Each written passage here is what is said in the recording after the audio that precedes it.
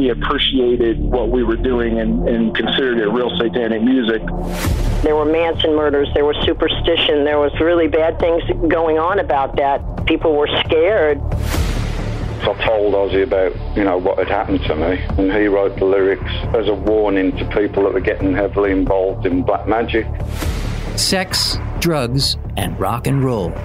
A generation of metal musicians lived that life to the extreme.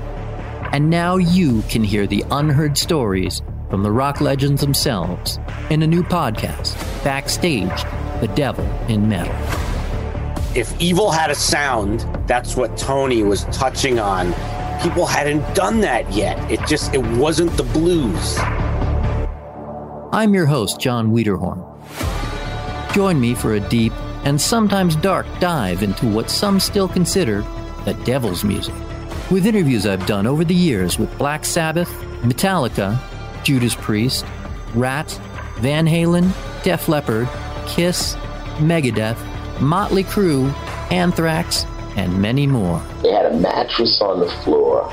They had candles all over the place. They had books like on Son of Sam.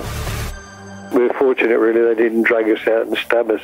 Hear how the devil penetrated their lives, uncensored, uncut, and sometimes unholy. From backstage to the bedroom, the insane highs and devastating lows, the fight between good and evil.